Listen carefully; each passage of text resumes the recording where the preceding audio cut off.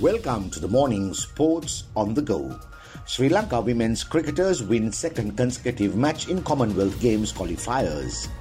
Sri Lanka women's cricket captain Chamari Atupattu played another blistering knock to help her side win their second consecutive T20 Commonwealth Games qualifying match as Sri Lanka went on to thump Kenya by 9 wickets in Kuala Lumpur, Malaysia a short while ago.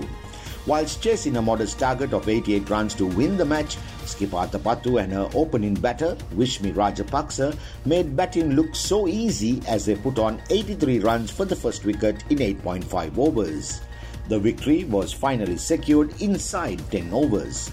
Atupattu's effervescent knock of 57, her second consecutive half-century in as many games, contained 3 sixers and 8 fours of 29 deliveries, whilst Rajapaksa remained unbeaten on 26. However, much credit needs to be given to the Sri Lanka women's bowlers and fielders who earlier went on to restrict the Kenyan batters to a lowly score of 87 for the loss of 6 wickets in their 20 overs of batting. Inoka Ranawira, Sachini Nisansala, Chamari Atupattu and Kavisha Dilhari grabbed a wicket apiece.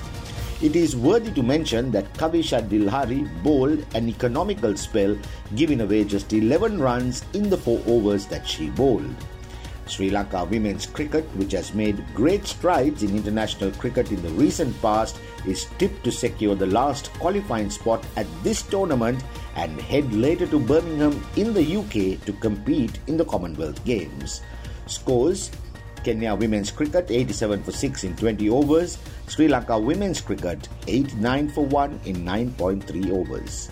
This is Marlon Dale Ferreira signing off for the morning Sports on the Go.